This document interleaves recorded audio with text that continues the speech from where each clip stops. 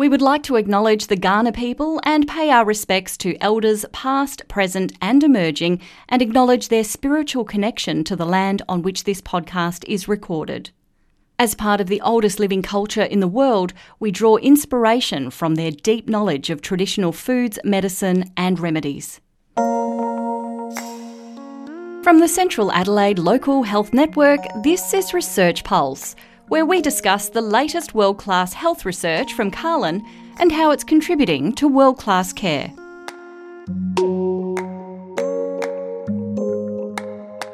This week is National Stroke Week. So, in this episode of Research Pulse, we're focusing on leading innovations in stroke research. Our guest is Professor Tim Kleinig, Head of the Stroke Unit at the Royal Adelaide Hospital and also Clinical Professor at Adelaide Medical School, University of Adelaide. Tim, thanks for your time. Pleasure. Thanks for inviting me. Tim, first off, how big an issue is stroke in terms of the number of people that are affected by them? Stroke is a huge issue, both in Australia and worldwide. The biggest cause of acquired disability in life in our community, and depending on how you rank it, the first, second or third leading cause of death in various parts of the world. About 1 in 4 people in the world will have a stroke at some stage in their life, and it's about 1 in 5 in Australia. So it is an enormous issue. A very significant issue. You've been focusing on research into it. Before we get into the details of that, can you bring us up to speed about the 2 different types of stroke? The first and most common cause of stroke is an ischemic stroke.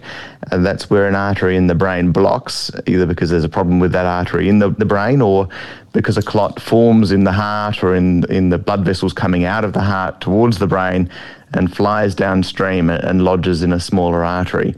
That part of the brain is then deprived of oxygen and nutrients, and if blood flow is not restored, it dies over the period of several hours. So that's about 85% of stroke in Australia. The second most common stroke is intracerebral haemorrhage, or bleeding within the brain, and that's when a blood vessel within the brain bursts, usually because of weakness of that blood vessel, often associated with high blood pressure or heavy alcohol intake or smoking or age. And that stroke, although it is less common than ischemic stroke, accounting for about 10 to 15% in Australia, is severely disabling in many cases and fatal in many cases. And so even though it's a less common cause of stroke, it actually accounts for more death and disability worldwide than ischemic stroke because of its devastating nature.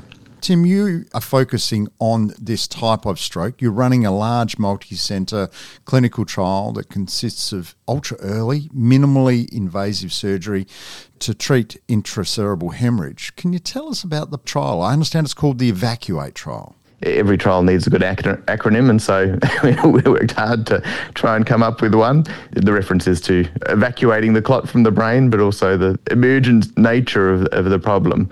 Intracerebral haemorrhage accounts for such a large proportion of death and disability, partly because of the devastating nature of the condition itself, but partly because we don't really have any effective treatments for it.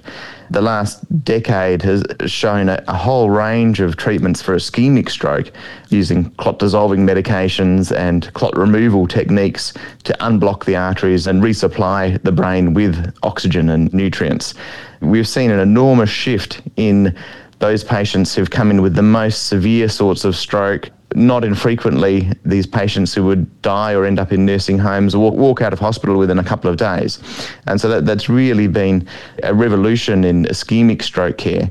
But intracerebral haemorrhage has not seen any substantial shifts in treatment-related death and disability. And so that's why that's been the focus of the next stage of our attention as a stroke research group in Australia. The reason why intracerebral haemorrhage is so devastating is because it's like a bomb goes off in the brain. So with an ischemic stroke, it's more like a famine.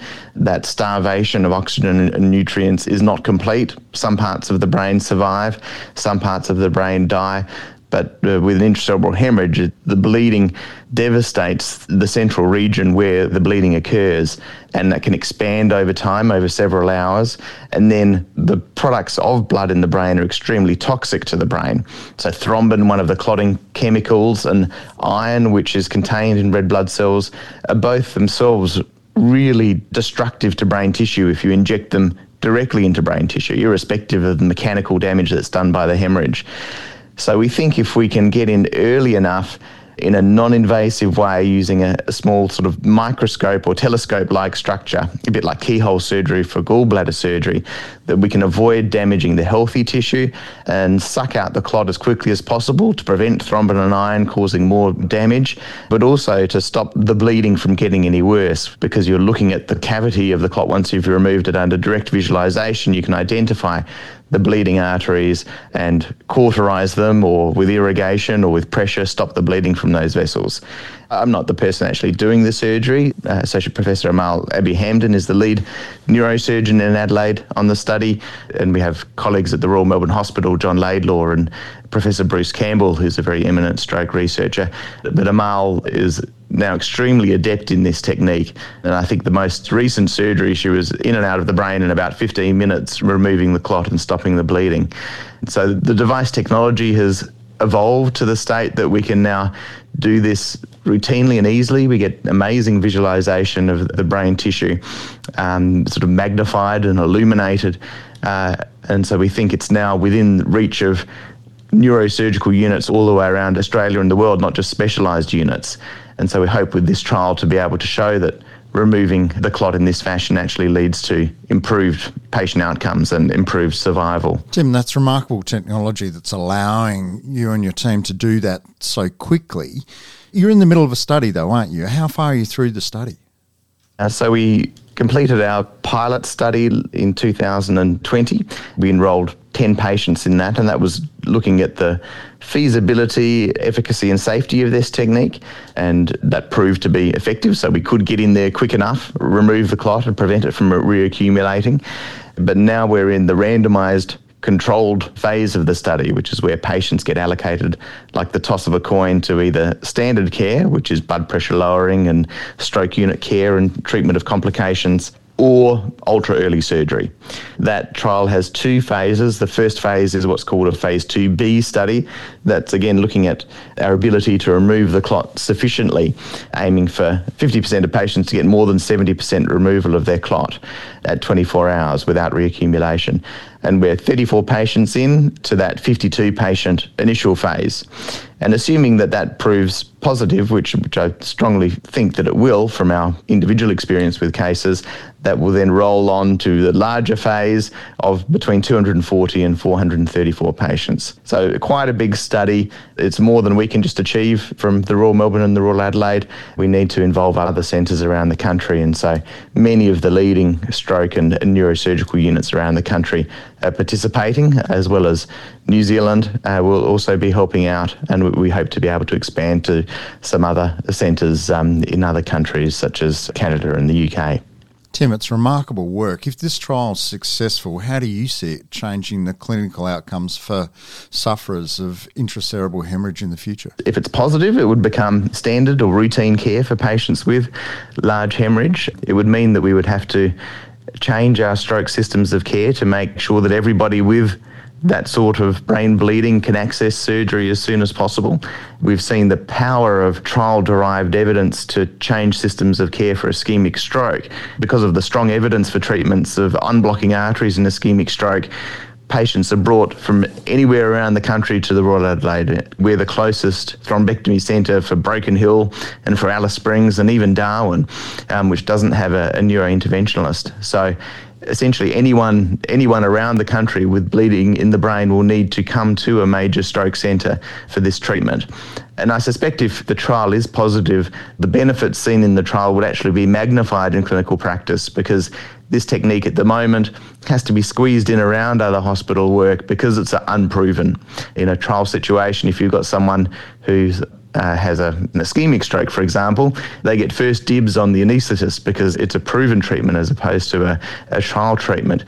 But this technique, if it's beneficial, will be even more beneficial the faster it's done.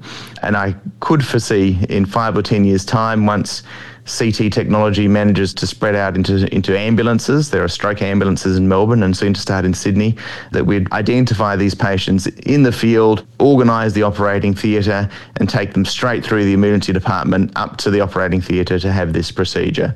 That's what I think might occur in 5 or 10 years' time if this trial is positive. That would be a remarkable change into the future and something to be rightly proud of. Tim, how important is it for the Royal Adelaide Hospital to be involved in a study like this? The direct benefit of taking part in any clinical research is that the unit taking part in that study has to practice at the peak of its game. It has to be doing all the standard treatments or all the proven treatments well before you add on something else on top of it. So there's what's called a sort of halo effect of participation in clinical trials, that patients do better overall if they're enrolled in clinical trials, and hospitals which have a research focus have better outcomes for their patients, irrespective of whether or not the trial is positive, just because of this halo effect of needing to be already implementing all of the proven treatments to the best of your ability. So I think clinical research as a whole is very important to the Royal Adelaide Hospital. In terms of this trial in particular, I think it's beneficial for the trainees coming through, the junior doctors, also important for patients. The patients can have access to this treatment or the ability to participate in it, and also recognise that they're being treated at a world-class institution. I think it is inspirational for the junior doctors who hopefully will go on in whatever career they have to be able to trying to always push the boundaries in terms of treatments and research to try and improve patient outcomes. Tim, fascinating and very important space that you're working in, and has significant ramifications for treating this type of stroke into the future. Professor Tim Kleinig, Head of the Stroke Unit at the Royal Adelaide Hospital, thank you for taking the time and joining us for this Research Pulse podcast. It's a pleasure. Thanks again for inviting me. Thank you for listening to Research Pulse. For more episodes in this series, find us and subscribe wherever you get your podcasts.